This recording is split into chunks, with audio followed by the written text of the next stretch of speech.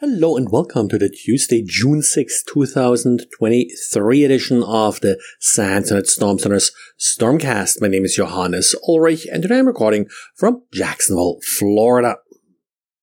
Today we got a guest diary by Gebhardt. Gebhardt looked into how to quickly decrypt archives like zip files that may contain malicious content. Of course, this is something that's not new. We have seen this a lot where email attachments arrive as an encrypted zip file. The password is often in the email or maybe an image, but sometimes it may also be something that a victim downloaded from a website and the password was displayed on that website, but now you no longer have access to it. So it may be necessary to relatively quickly decrypt this zip file by just brute forcing it.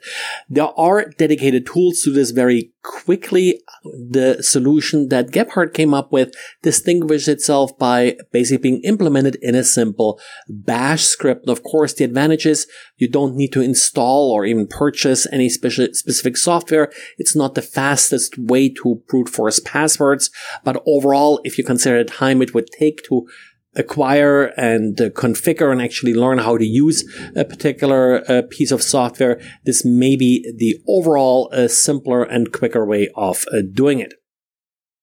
And we got an update for KeePass. KeePass, the password manager, I mentioned it a week or so ago, had a vulnerability where the password, the master passphrase used to unlock a KeePass could be retrieved from memory. This was in part due to the way how the passphrase dialog was displayed. So this was fixed now. CVE 2023-32784. Definitely something that you want to apply.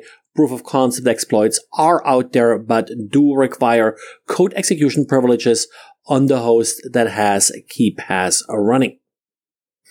And in miscellaneous updates, we do have updates from Splunk, actually released on June 1st. 12 vulnerabilities are being addressed here. 5 of them are rated as high, mostly privilege escalation vulnerabilities. For example, an interesting one where if a user has the edit user capabilities, well, they can also then escalate their privileges. Looks like some of these basic API issues, again, that we have here.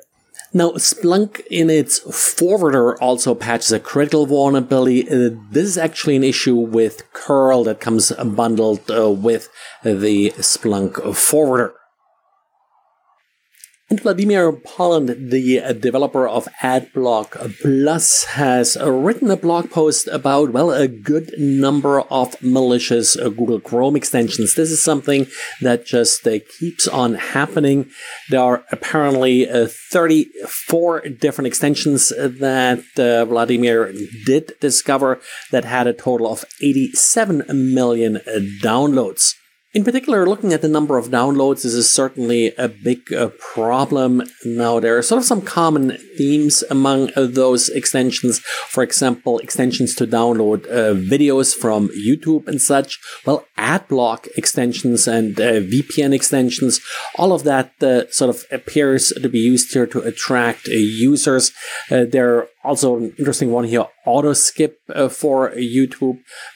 I think it's supposed to skip over ads in YouTube.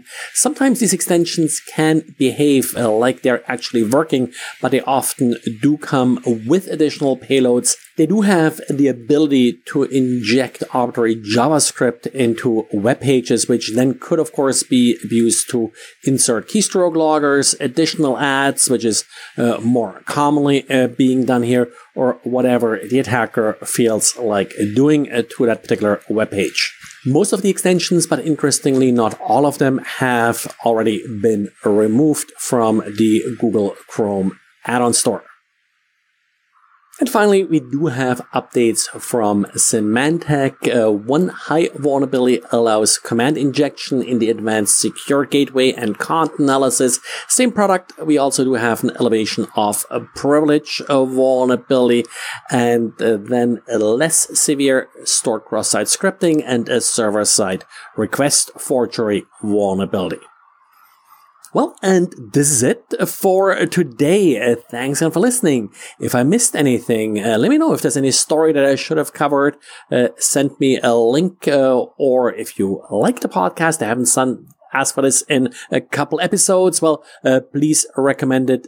Please leave a review with your favorite podcast platform, or just let me know what we can possibly improve.